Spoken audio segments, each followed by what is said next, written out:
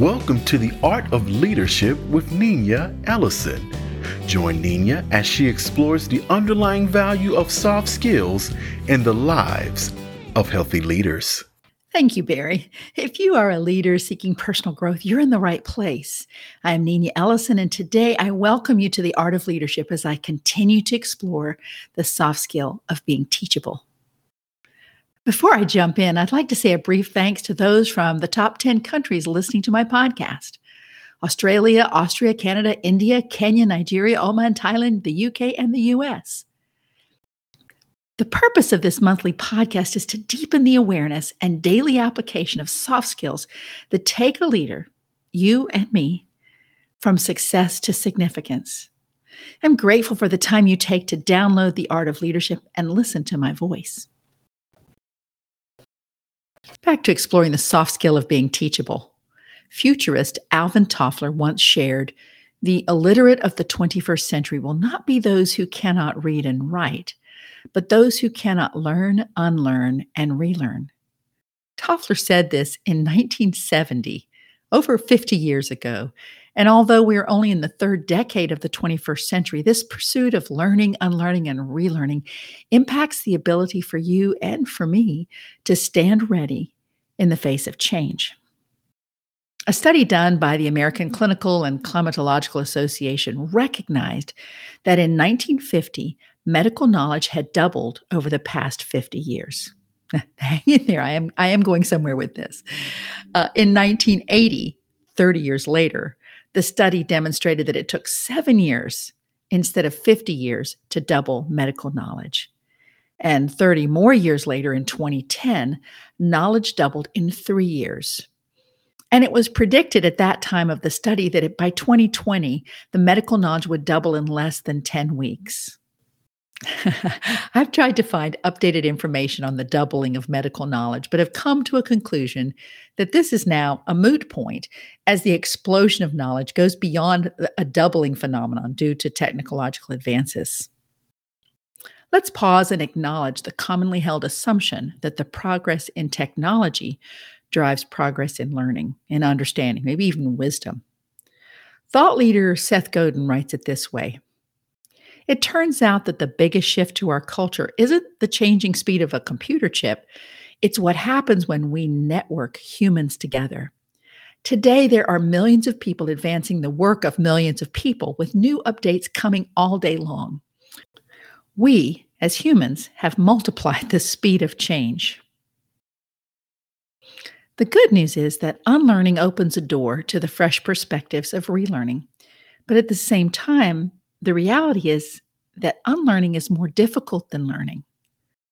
Why?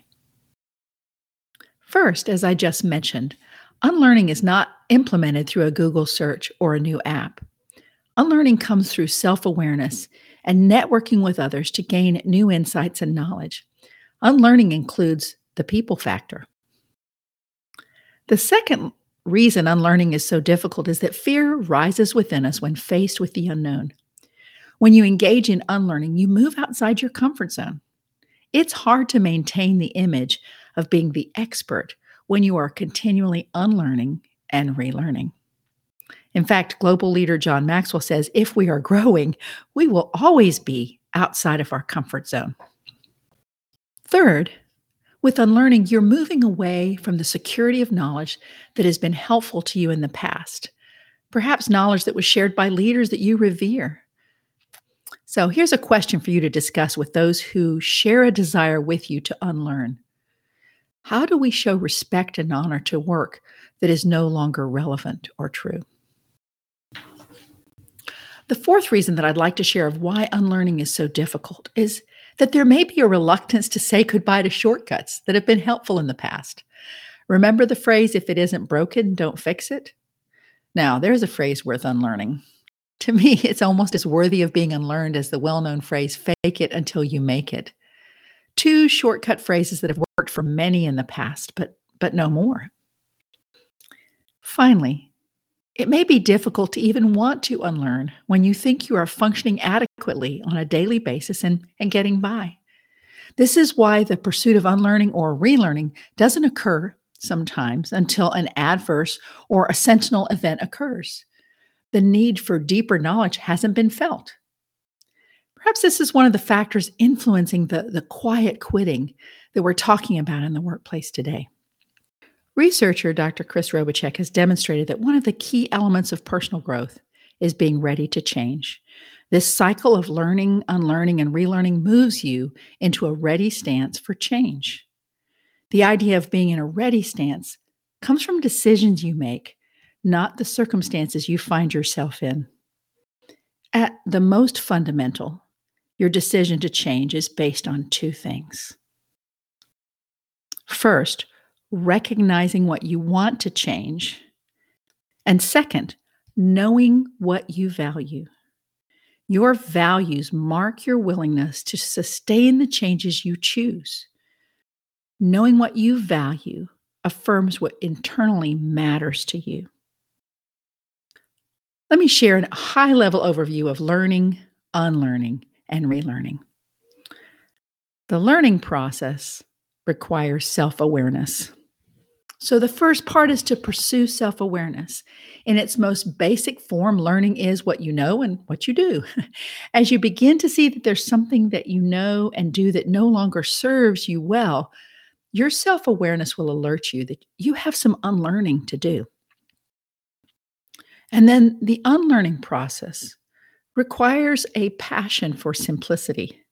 Keeping it simple. Last month on The Art of Leadership, I gave 3 practical steps towards unlearning. First, pick one thing.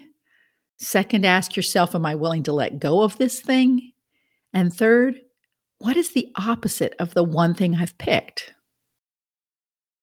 Confirming the opposite of the thing moves you forward towards your readiness to relearn. The relearning process requires focused exploration.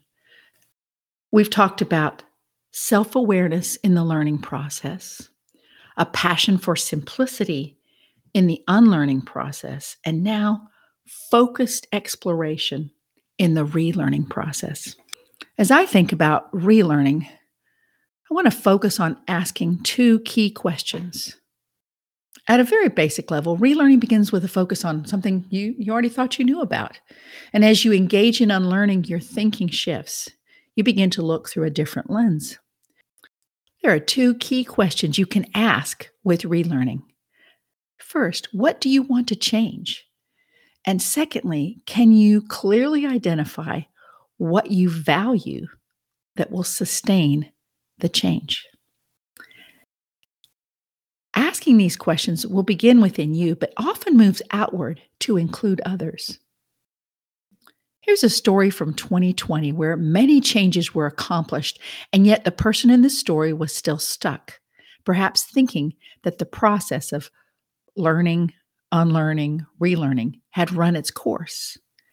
A thought that I'd like to leave with you today is as we look at this process of learning, unlearning, and relearning, rather than being linear, it's cyclical. Let's listen to Amy's story. Hello, my name is Amy McDonald, and I'm a nurse practitioner. In early spring, I had the pleasure of joining a mastermind with Nina, where we spoke of the unintended consequences of COVID-19 and the impact of not having access to water because of the personal protective equipment that we have to wear. This conversation really resonated with me and stayed on my mind for many days. On May 26th, my husband and I were diagnosed with COVID-19. My husband and my 3 children all had minor cases, thankfully. But as I record this, I am in week 8 of my recovery. Thankfully, this has been at home under the close monitoring of my primary care and my pulmonologist. But on June 22nd, I had an acute change and had to go to the emergency department. This was a trip that I had been dreading, and I had been trying to avoid going to the hospital altogether. I was quickly ushered into a makeshift ER COVID room I'd been hearing a lot about these, and so I was kind of curious actually to see what they looked like. It had the big walls and the door and the big reverse airflow vents. It looked kind of like something from the corner of a corner laundromat with all those metal shafts and things like that. I heard a knock on the door, and it was the radiology technician, and she was wearing that famous Papper suit, which I had also not seen before in person. This was the first time, so I was obviously curious. So I started making some small talk with her to ask about the suit and what it was like to wear it. She told me that she had failed all the fit tests for the hospital, and she had a really small face, and so they had gotten her the suit to wear, and how difficult it was to put on and off. But she was very thankful for having it.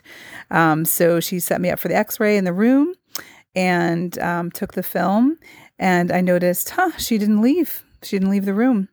And in my experience in the past, having been a pediatric ICU nurse, we did a lot of portable X-rays, and it was always standard procedure for everybody to step back about 3 feet from the bed, 3 or 4 feet, or to leave the room completely. So that kind of struck me that she hadn't done that. So that was it. She left, and I was just thinking about that in my mind, and then fast forward again, 6 days later, I'm back in the emergency department with the same symptoms. And ironically enough, the same radiology tech happens to be my tech again that night. So she remembers me and I remember her, and we chat again for a few minutes, and she sets me up and she takes my film again. And I thought, I got to say something. So I asked her, I said, are you wearing a shield under the PAPR? And she said, no. And I said, are you supposed to be wearing a shield? And she said, no. I said, well, are you supposed to leave the room? And she said, yes. And I just said, well, why? I'm just curious, why aren't you leaving the room? And she said, it is just so hard to maneuver around the walls and the beds with the machine. And she ends up trapping herself in there. And it just takes too much time to get herself back out appropriately. So she just doesn't do it. Thanks, Amy, for sharing your thoughts. It's admirable to consider the persistence that was demonstrated by the radiology technician to find a way to protect herself against COVID. Yet with all the steps she accomplished, Amy, as a person who saw her and engaged with her, who looked from the outside, saw more. Let's return to the 2 questions posed for you as we talk about relearning. What do you want to change? And can you clearly identify the value that will sustain the change? The technician is caught in the crossfires of rapid change in this story. She understands she wants to move forward, yet is trying to figure out how to take the next step. And all of this change is done in collaboration with so many others. If you were her and still open to relearning, what would be your response when asking yourself or being asked the question, what do I want to change in this situation?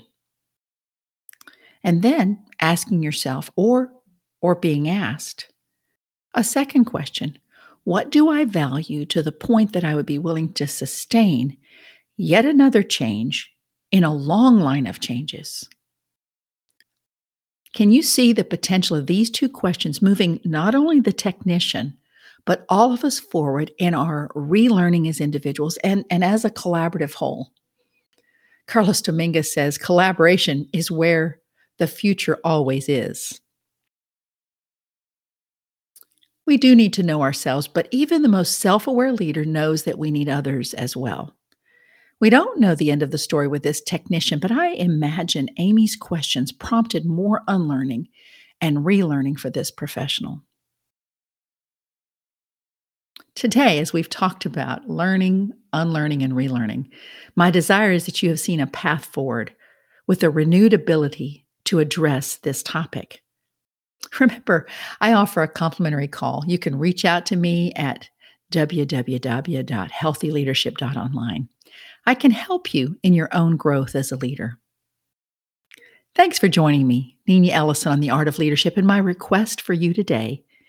As these ideas trigger new thoughts and new ideas in your own growth journey, share the link for these last 2 podcasts with a coworker or friend who's stuck in this process of learning, unlearning, and relearning.